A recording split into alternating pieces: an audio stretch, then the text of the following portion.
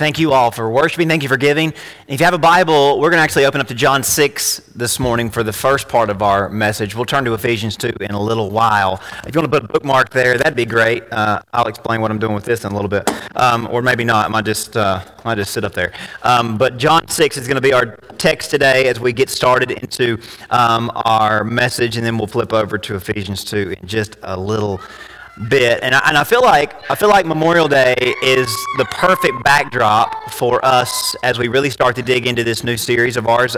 We began last week just scratching the surface of what I think is really a really important conversation that we as God's people need to have. And I think Memorial Day punctuates the message that God is trying to impress on us. So we are studying what the book of Ephesians introduces us to as the inheritance that God has for believers. Now, the conversation that Paul began with us last week, he cast a wide net over us with a beautiful vision from God as to how he wants to make himself known to us and pour out his abundance on us. Ephesians 1:11 introduces us to really the title of our series. In him, in Christ, we have obtained an inheritance, having been predestined according to the purpose of him who works all things according to the counsel of his will. And that's a wordy way of saying that God has made us part of his inheritance, that God has made us his children,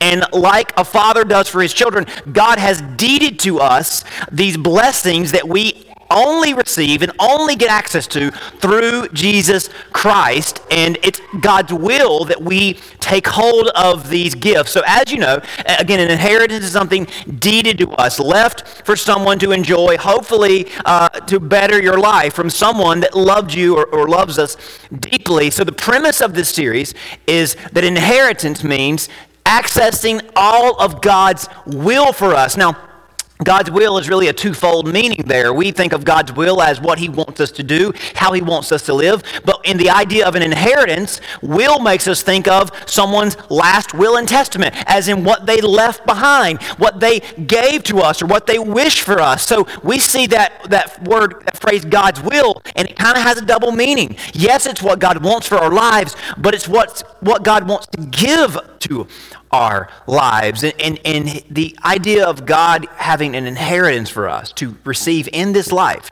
is that we can obtain the full measure of our hope in Christ and receive the fullness of what God has to offer. And just to give you a little bit of what we talked about last time, Ephesians 1:18-23 says, Paul is praying for us that our eyes of our hearts be enlightened, that you may know what is the hope to which he has called you, what are the riches of his glorious inheritance in the saints. So Paul's using some flowery, big, descriptive language, right? He's saying God has a glorious inheritance for us. He has abundantly poured this out on his children. These things are riches for us to take hold of. And he says, I pray that your eyes would be opened to this gift from God to you.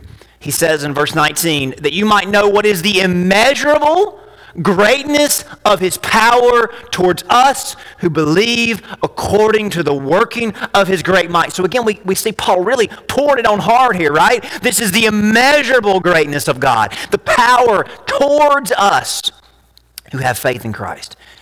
He goes on to say,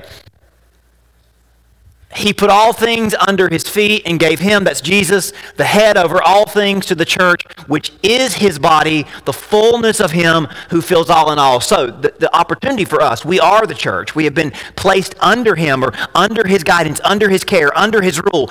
We can be filled with the phrase there, the fullness of God. So Paul uses that introduction, and we use the introduction to invite everyone to bring our lives before God in humility and in hunger so that we might be filled with these blessings. So if you missed week 1, our main focus was simply to determine what these blessings are and what these blessings are not, before we could even begin talking in full about what God has for us. Because so many, especially in our modern first world setting, we hear blessings in our minds immediately and almost exclusively think materialism. As good as God is to us, and he is very good to us, and as much as he provides what we need, our spiritual inheritance has nothing to do with those material treasures or earthly riches. It's much better than that. Much better. However, unfortunately, a lot of us still have an appetite for the flesh, and we are more in sync with this world than we are with what God is trying to do. And that's normal, that's natural. It's because we're people of the flesh. We're humans, right? So to us, the prospect of worldly blessings almost sounds more enticing than the spiritual treasures that God has for us. And we get it honestly, because even the people who followed Jesus literally during his earthly ministry, even the people who walked with him and talked with him, they conflated, and we read this all through the Gospels, they conflated Jesus and his kingdom with the blessings that he promised. They conflated those things with earthly goods and earthly power. They did not see that he was promising them something greater than those things. I mean, as great as those things can be, what God has for us is even greater. The reason we began the series with that discussion, it wasn't to buzzkill your enjoyment of this world, but it was to sober our obsession and our infatuation with this world, because we are all super in sync and super in step with in this world. And you would say, well, Justin, I got to be, because if I get behind, I'm going to get very behind. I don't want to be obsessed with the world, but I kind of have to be in order to keep up with the world. That's why we need to have these conversations, because naturally we are so obsessed with, so infatuated with this world. But the truth of the matter is that distracts us from the spiritual inheritance in our entrance into God's kingdom. And the reason why this is so important, I think this is so obvious, is that Jesus began his ministry with the message like this: repent, for the kingdom of heaven is at hand. That within arm's reach of any one of us is this kingdom of God. Yet unless we change the way we see the world, have our eyes opened, unless we change the way we see the world and live in this world, we might miss what God is doing right in our midst. Jesus knew that our earthly obsessions and infatuation would prevent us from obtaining our kingdom inheritance in full. Now, here's where this gets tricky, and why unpacking this so methodically is so important. Jesus did all kinds of miracles and provided all sorts of material blessings during his earthly ministry. You can read about him in Matthew, Mark, Luke, and John. He was constantly doing amazing, miraculous things in the flesh, in the physical, in the material realm. And he contributed to people's already worldly aspirations. But it's in the details of those stories that we see that Jesus is pointing us towards something better, something greater. Doing one thing in order to offer us another thing. Now my go-to example of how Jesus operated during his earthly ministry was that Jesus had an aerosol can of the kingdom of heaven's power. Now this has just got air in it, so I'm not spraying any kind of fumes or anything.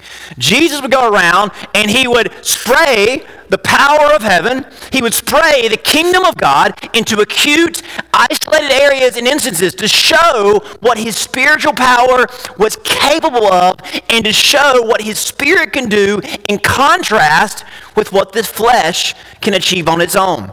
So he performed miracles over nature, over sickness. He would do miraculous things, turning common things into something uncommon, transforming ordinary things into extraordinary things, so that people would have a visual aid of what his spirit was capable of.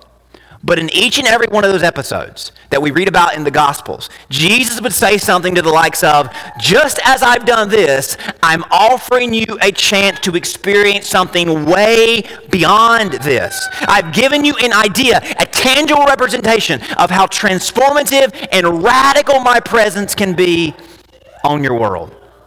And I think the best example of this is found in John 6, where Jesus takes a kid's lunch bag and feeds 5,000 plus people with it. Y'all know the story. There's a big crowd that's come to hear Jesus preach. Everybody's groaning and moaning because he's went really long and he's preached really long and they're very hungry and they're in the middle of nowhere. So Jesus takes a family's lunch basket, has a few loaves of bread in it and a couple of fish in it, and he multiplies it. We don't know if he waved his hand or if he just said, hey, start passing it out and never run out. However it happened, he took that couple loaves of bread and couple of fish, and he multiplies it by hundreds and by thousands and feeds over 5,000 men, plus their wives, plus their children. So potentially over 12,000 people were fed that day through this one lunchbox.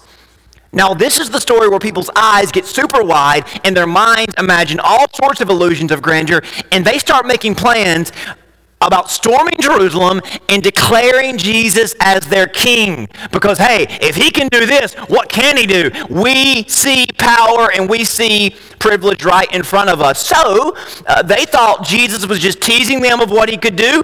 So they began to say, why not call his bluff? And why not proclaim him our king? And why not see if he would take the bait and take the throne? And who knows what might happen?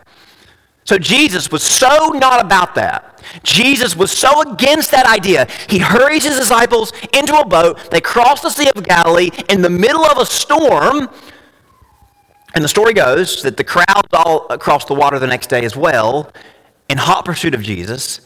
And Jesus sees that he's kind of created a big problem here. There's 12,000 plus people that are all waiting on the next miracle. And they're thinking, Jesus, if you can take a lunchbox and feed a couple thousand people with it, hey, what can you do with the couple dollars that I've got? What can you do with a couple of things that I've got? Could you multiply that to the tens of thousands? Could you give me what I want just like you gave us what we want? And they start dreaming and their eyes get big. And Jesus says, I think they missed the point. They did not understand his sign at all because it wasn't just a miracle.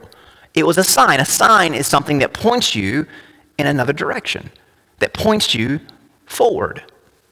They took it the wrong way. Rather than seeing the bread and the fish multiply as a picture of how he can maximize and increase his spiritual presence in their lives, they just start thinking of what else he might could multiply by 10. And of course, Jesus knew all of this world. He knew how this would go down. He knew this was how the world would receive it. And it really was just a stage for him to preach some of the most powerful, enriching, enlightening words of life we could ever hear, that we need to hear. So just to give you a taste of what he said that day, that's going to segue us back to Ephesians, we're going to jump in at verse 26 of John chapter 6. This is after he's done the miracle, after they've crossed the water, after they are demanding for more bread and for money and all sorts of things that you can imagine they were asking for, expecting even, wanting to make him king. Jesus says to them, or answers them, because they're asking all kind of questions. He says, most assuredly I say to you, you seek me not because you saw the signs, but because you ate of the loaves and were filled. He says, I know why y'all are here. Not because you saw that I did a sign that points you to something better. You took the bread as the end game. You took the miracle as the end goal. You took what I did for you as just an example of more things I'm going to do for you. I didn't mean for that to happen. I wanted to show y'all something better, and I wanted to show y'all something bigger and greater than that. So I've got to back up and kind of do a message on the miracle. So verse 27, do not labor for the food which perishes. I mean, isn't that a powerful statement? I mean, Jesus, I'm not laboring for the food that perishes. I got to eat. I got to live.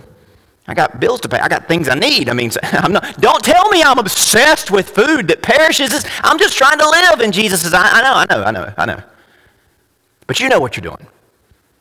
Back up and look at your life from 30,000 feet. You know where your priorities are. You know what you're focused on. He says, do not labor for, as in work for, live for, food that is just going to perish, things that are just going to ultimately not be here one day, but for the food which endures to everlasting life. He says, I think you should chase after something that's going to fill you eternally.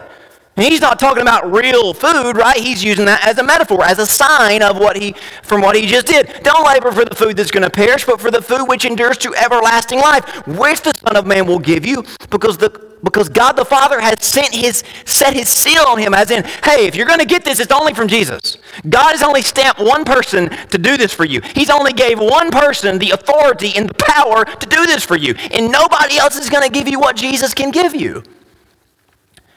So then he begins to talk to them about this bread of heaven that the miracle was meant to point them to. So down in verse number 33, again, they start asking for more miracles and more works from God, and they continue to miss the point. So Jesus says in verse 33, for the bread of God is he who gives, is he who comes down from heaven and gives life to the world. So he explains himself. Hey, y'all, I'm not talking about literal bread. I'm talking about something spiritual that you're going to receive from God that's going to fill your soul like that bread just filled your bellies. I'm talking about a spiritual sustenance that's going to do for you just like that bread did for your stomachs. It's going to do for your souls. And they said, Lord, give us this bread always. I mean, hey, and again, they're thinking literal. They're thinking bread from the store. They're thinking bread from the field. And they, hey, we want this. And Jesus says, I am the bread, verse 35. I am the bread of life. He who comes to me shall never hunger, and he who believes in me shall never thirst. So Jesus says, okay, guys, let me tell you the point of all this. I am the bread that never runs out. I am what you are hungry for most of all. I am what your souls thirst for most of all. You think it's this world? You think it's this stuff that's going to pass away? You think it's numbers and things that add up? No. I am what you need. And good news, I have come to give you what you need. And this sets them on a discussion for what Jesus means by the bread of life, which is our spiritual inheritance that outdoes this world in providing for our souls. He says, I am the bread of life. Now, I encourage you to read all this, study all this, but he goes back and forth with them because they just can't get it. They just don't understand what he means because their eyes and their minds are so focused on this world. They don't see the spiritual message. And of course, how could they? This was brand new for them. And for some of you, it's brand new for you. So if you're having a hard time getting this, it's okay. But down in verse 48, Jesus says, okay, I got to start over. Sometimes if you read Jesus, he just starts repeating himself because they didn't get it the first time. If you want to know why the Gospels repeat themselves, it's because we need to hear it again sometimes. Maybe that's the preacher's excuse. Sometimes we repeat ourselves because we need to hear it again, right? That's what your parents did to you. They said the same thing 100 times, and you finally started listening to them after you heard it a lot. Jesus says again in verse 48, I am the bread of life. And then he gives them another example. Your fathers ate the manna in the wilderness and are dead. So he says, okay, y'all, remember how I just gave y'all that bread a couple days ago? Remember how in the Old Testament God fed the Jews with bread from heaven, literal bread from heaven? What did that do for them eternally? It didn't keep them alive. It fed them for those 40 years in the wilderness, but that didn't do anything for their souls. They ate that bread, and they're dead. Great story.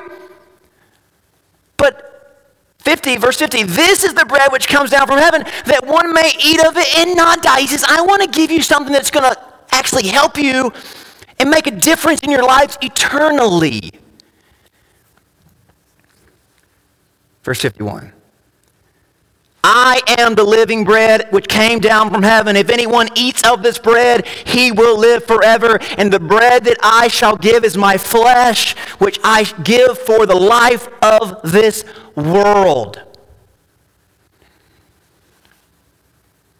Jesus says this is a spiritual gift, a spiritual sustenance. This is our spiritual heritage.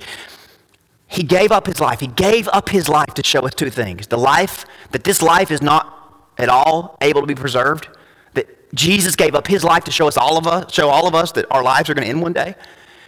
But also that we need something this world can't provide to save our earthly lives, to promise us something beyond this life. No matter how much of this world we have, we need something from another world to save us, to complete our lives, so that we might obtain a life that will outlast this world. So Jesus says the miracle of the bread and the fish is an abundant, overwhelming supply, was not to suggest that it's God's will that you always have houses full and bank accounts full and treasure chests running over, but to show you something better than that.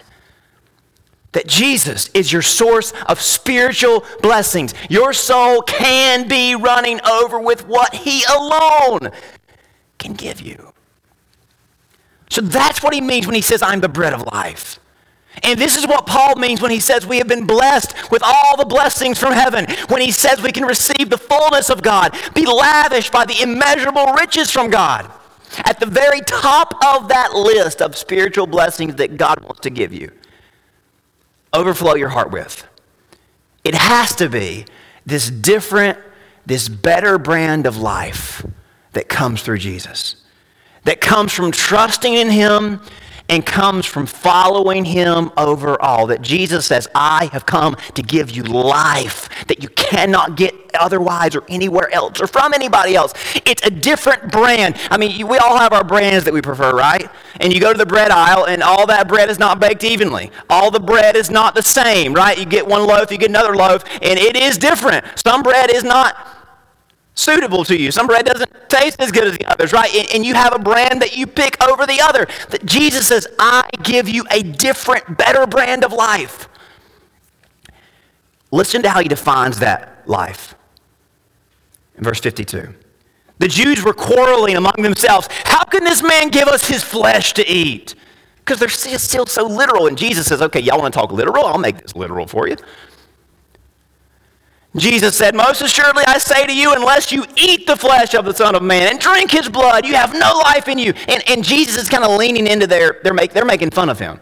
He says, I'm giving you something spiritual, and they to make it all into physical flesh. And they're like, oh, how can he give us his flesh to eat? And he says, hey, you want to know what this compares to physically, what this compares to on your plane? It's like eating and drinking something. The idea is consuming everything that Jesus has to offer, taking in everything that he says, everything that he did, all that he is. Whoever eats my flesh, drinks my blood, has eternal life. I will raise him up on the last day. For my flesh is food indeed. My blood is drink indeed. He keeps repeating himself. He who eats my flesh and drinks my blood abides in me and I in him. Now, okay, he's not literally asking them to come and take a bite, right? I think that's obvious. But Jesus would go to the cross and pour out his blood and give his body and be buried in our place so that spiritually we might be raised up by his resurrection life. And comparably, or as you think about it, it's like we're consuming him as our sustenance, as our food. That's how personal it means to be in a relationship with Jesus. It's not casual, is it? That's not, hey, I see you every once in a while, is it? He says in verse 57, as the living Father sent me and I live because of the Father, he who feeds on me will live because of me. This is the bread which came down from heaven. Not as your fathers ate the manna, not as the people ate the other day and are dead or will die. He who eats this bread will live forever. So Jesus presents himself as the source of eternal life. He calls us to consume him and be consumed by him. I mean, again, this is total following Jesus. This isn't, hey, I see him from a distance. This isn't, hey, I see him every once in a while. This is a total a pure personal relationship with God through Christ. If we do this, we will find eternal life. Now, the word eternal, it doesn't only mean length of time. Eternal, we often hear eternal, we think duration, we think length of time, point from one day to another. Eternal means something bigger than that. Jesus said in John 17 that this is eternal life, that they know you, not that you live forever. I mean, we're going to live forever. But he says this is eternal life, that you know God in a relationship with Jesus. It's pretty clear, right? Eternal, the word eternal literally means the full spectrum of something. It means the fullness. So eternal life is full, complete life. Life that is totally fulfilled and fully realized. Church, this is your inheritance as a Christian. Not that you have everything that you want, not that you never have a care in the world, but that you are filled with the spiritual presence of Jesus and defined by him. That your heart be filled, be set on what he is set on. Your goals be set by his goals. That your focus be fixed where he is glorified. God's will for us is that we come to be fully alive in Christ, made possible by the total sacrifice of Jesus. All that we experience this life, all we need to experience this full life was provided in the death and resurrection of Jesus Christ in full. So we're not sitting around waiting on something else to happen. We're not sitting around for something to be better than that to get our attention. We have all that we need. So I mentioned that Memorial Day is the perfect backdrop for this because as Americans, we are reminded of the sacrifice that men and women paid for us to get to enjoy the privileged lives that so few others have ever gotten a taste of in this world, and very few others will. That's how rarefied the air is that we breathe every day as Americans. But all those luxuries as Americans, that's just like frozen food that's prepared in a microwave compared to what God has got for us, which he has given us through Jesus' sacrifice. We rightfully pay tribute to the fallen men and women across the different armed services of the United States military. Their sacrifice beckons us to live a life of appreciation and a life of humility. How much more should we respond to what God has offered us with gratitude and with an eagerness to take hold of all of it? He didn't pour out his life to be reduced down to a certificate stuck away in our Bibles. He didn't give up his life for us to do him a solid by showing up on Sunday. He poured out his blood and laid down his life that we might be washed in him and raised up in him. Don't you see that? And so often we sit around waiting on God to do something to get our attention. What are we waiting on God to do? What more does he have to do? He's already given us his best. He's given us his body, his blood. He's given us his own life, personalized. He's written us into his will. He's bought and paid for our inheritance. He's personally delivered it to us on a silver platter. But we still don't get it like we should, do we? And before you feel too bad, it's not all your fault. So it's on that note that we turn over to Ephesians 2 and we listen to Paul walk us through the nuts and bolts of salvation and really contrast our condition before we come to Jesus and our condition afterwards. All this comes in the shadow of that chapter 1 that's remarkable, full of promises about our inheritance. And just like Jesus was telling us in John 6, God's primary will, the top item on the will, is that we come fully alive in Christ. So Ephesians 2 naturally starts off by reminding us of the hopeless condition we find ourselves in apart from this gift from God. So you wonder why we don't naturally respond to what God has done, or why our default is to live a life distance from God. Paul's going to tell us. Our default is to live a life distance from God because we are incomplete people apart from God. Paul uses a little bit more teeth when he says it in chapter 2, verse 1 and through 3. And you, he made alive who were dead in their trespasses and sin, in which you once walked according to the course of the world, according to the prince of the power of the air, that's the devil, the spirit of who works in the sons of disobedience, among whom we all once conducted ourselves in the lust of our flesh, fulfilling the desires of our flesh, of the mind, and were by nature children of wrath, just as the others. So God made us to be creatures in his image, but sin and the fall resulted in our undoing. That means that something is missing in all of us. Our natural condition is to be distanced from God. Now, some may think that's offensive. Some may think that's excessive. In some Christian circles, even distance themselves from this message. But here's what I know. There isn't a person on this planet that deep down doesn't agree with these truths from these 3 verses. Some of us, we don't want to hear it. Maybe the language is a little strong, but we all agree with it. Because every person on the planet is trying their darndest to cope with the things they're not happy about. Trying to overcome hurdles they didn't bring on themselves. Trying to fight vices and battles that came out of nowhere. Everybody feels like something is missing. Everyone tries to fill those voids with insufficient remedies. And as far as the sinful and disobedient part, isn't it wild? Isn't it wild how we don't like being called sinners, or we don't like our sins being called sins, but we don't even keep our own rules? We don't keep our own rules, and that's what frustrates us the most about life. That we don't want someone telling us we're wrong, but we know how wrong we are. We get so aggravated and frustrated at ourselves because we can't stay committed to our own goals. We fight temptation and weakness. Why is it so crazy to think that we're naturally disobedient to God? Think about 90% of the conflicts you get in with those that you're closest to. What's your excuse? What's your reason when you let someone down? Well, I'm sorry, I didn't mean to. I just keep doing it. I mean, I didn't mean to. I wasn't thinking clearly, I kind of have a lapse in that area of my life. I don't really want to be disobedient. I don't want to let you down, but I just keep doing it because I have this gap in my life right there. The point is, we are all incomplete people. We're all incomplete because of sin. Our flesh is always carrying us in directions that we're not happy with. It's self-destructive.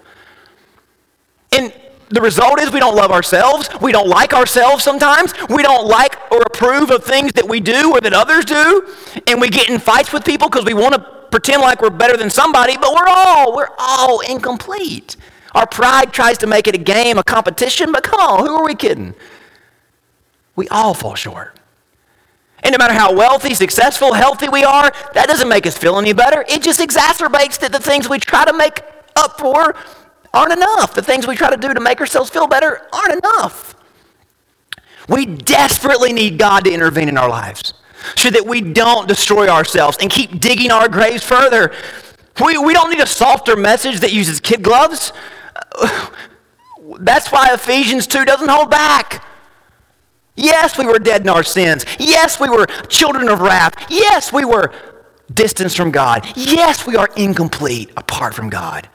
That's the truth. But here's what I want you to hear, or I want you to notice. The message in these verses isn't, what's wrong with you? Know better. Do better. I mean, the message isn't, you're a mess. You've broken all God's laws. You should do better. You should try harder. The message isn't, obey the rules or else. The message is, aren't you tired of being incomplete and unfulfilled? Do you realize there is a mechanism within you that's working against you? Maybe you don't know that. Maybe you've never heard that before. That's the truth. The message is, remember that God, the God we were just talking about, that wants to lavish his grace upon you, he has predestined you in love with an inheritance. Only through him can you find a solution for your sin. The holes in your soul that causes you to continue to lose the joy and the peace and fulfillment, the inclination in your flesh to do things you wish you would never do, God has something for you to help you. Verse 4, but God, who is rich in mercy because of his great love with he has loved us, even when we were dead in our trespasses, has made us alive together with Christ. By grace you have been saved, and raised us up together, and made us sit together in heavenly places in Christ Jesus, that in the age to come he might show the exceeding riches of his grace in his kindness toward us in Christ Jesus. The good news for us regarding this gnarly situation that we're in is that God's rich mercy and God's great love makes us alive in Christ. He raises us up in power and he transforms us by his grace. So we were under attack. We were under siege. We were held hostage by our sin and our flesh. Yet Christ has intervened. Not only has he defeated our enemies, but his victory has secured and ensured our freedom for all eternity. That's the good news. Yes, we were dead. Yes, we were sinners. Yes, we were doing all the things that we shouldn't do. But God has intervened. He makes us alive. Not will make us alive. He has made us, verse 5. He has made us alive in Christ. I want to show you some verses that punctuate this right here, right now truth about salvation, about how you can find this life right now, not later. John 5:24, truly I say to you, Jesus says, whoever hears my word and believes him who sent me has eternal life. He does not come into judgment, but has passed from death to life. So you don't have to wait until you get to heaven to be fully alive. That right now you can have a full and complete life, and you should have a full and complete life if you're a Christian. Romans 6:4, we were buried therefore with Jesus by baptism unto death, in order that, just as Christ was raised from the dead by the glory of the Father, we too might walk in newness of life, in fullness of life. Listen to these verses from chapter 8. These are so good. But if Christ is in you, although the body is dead because of sin, the spirit is life because of righteousness. So yeah, your sin is still there, and you're still being dragged all kind of directions, but God's spirit is in you. And if the spirit of him who raised Jesus from the dead dwells in you, this is to all of you Christians. This isn't something you get later on. This isn't something that only super Christians get. If you are a Christian, the Spirit of him who raised Jesus from the dead, the Holy Spirit of God dwells in you. He who raised Christ from the dead will also give new and abundant and eternal life to your mortal bodies through his Spirit that is in you. So his Spirit is alive in us. We know what kind of damage sin can do and does do. God's Spirit is more alive and more powerful in us than our sin has ever been.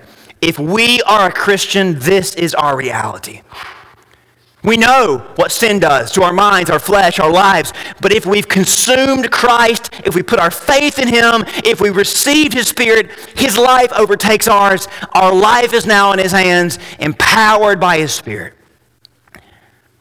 Listen to how Paul puts a bow on this in verses 8 through 10. For by grace you have been saved, through faith, not of yourselves, it is a gift from God, not of works, lest anyone should boast. For we are his workmanship, created in Christ Jesus for good works, which God prepared beforehand that we should walk in him. So here's the truth. The gift that God has for us cannot fail. It does not break. It doesn't come up short. It's not of ourselves. It's not breakable. It's not incomplete. But Paul says there's something that's going to change in our lives. Salvation is the result of God's work, not ours, but it will result in a life of good works for God. And come on, it's not just good for God. It's good for us. When we talk about living for God, being fully alive in Christ, it only means an improvement for our lives. Yeah, it might first seem like God is just trying to say that needs to go, that needs to change. It might hurt your feelings because your pride says, hey, I don't want to change that. I don't want to give up that. But come on, Christ only wants to make your life better. Just a few pages back from Ephesians 2 is a text that you're all familiar with, Galatians chapter 5. Flip over there as we close. Just 2 or 3 pages back. The Apostle Paul writes about how we walk in the Spirit and how that prevents us from sinning, prevents us from living a life of shame and regret and frustration. And in verses 22 through 23 of Galatians 5, we get these fruits of the Spirit, as in things that our lives will produce if we're following Jesus. I want you to listen to these fruits of the Spirit, and I want you to tell me which ones of them make our lives worse. Which ones of them make our life less than. And I want you to imagine, what if these fruits actually will make our lives more full and more fulfilled than a life without them? The fruits of the Spirit are love, joy, peace, long-suffering, kindness, goodness, faithfulness, gentleness, self-control. Against such there is no law, as in there's never going to be a law that says, oh, you don't need that, or that's too much, or don't do that, because all these things just make our lives better. There's no negative in them. And this is what Jesus is inviting us into. This is what these elements set before us on his table offer us.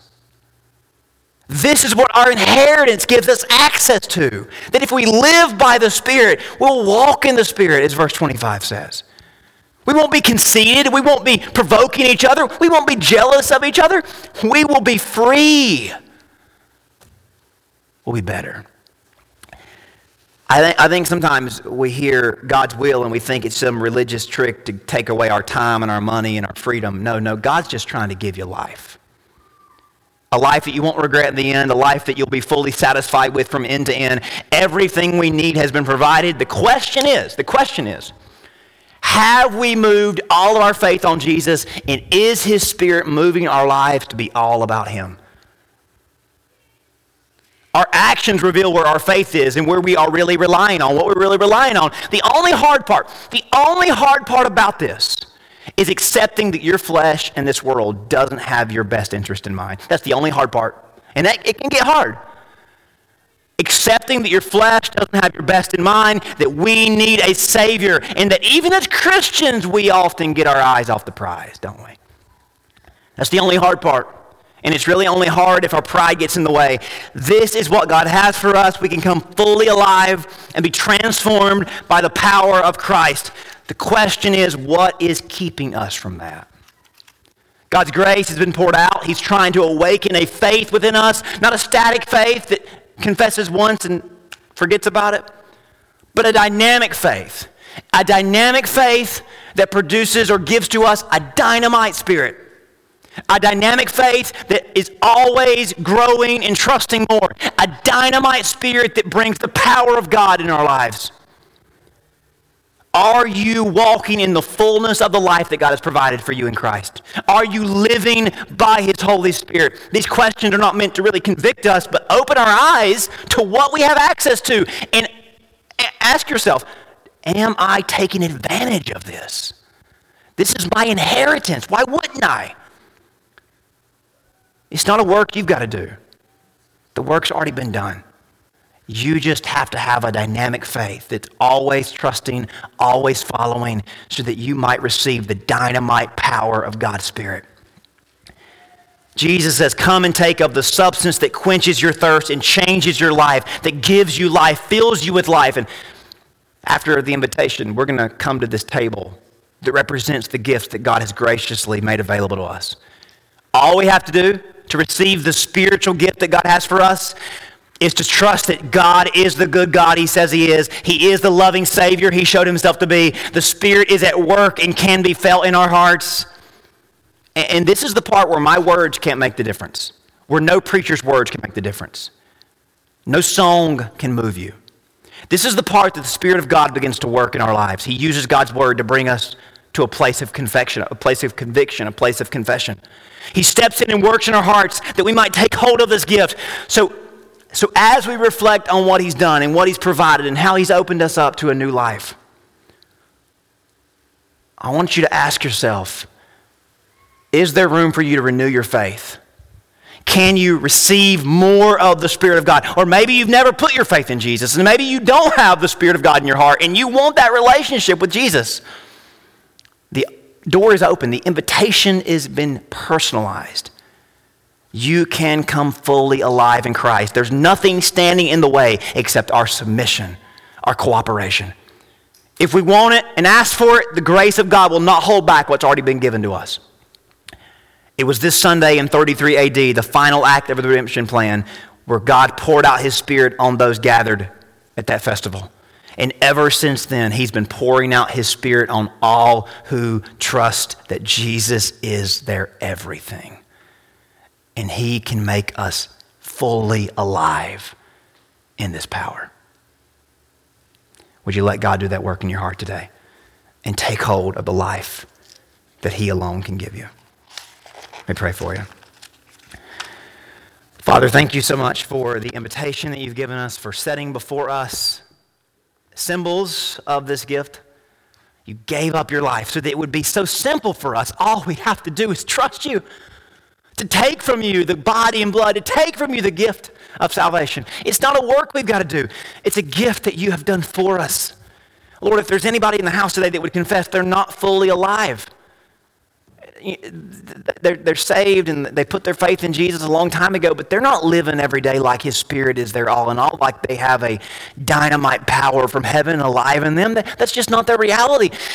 God, would you show them that through a dynamic faith, through a faith that is always putting Jesus first and trusting Him and following Him, they can receive this full and abundant life.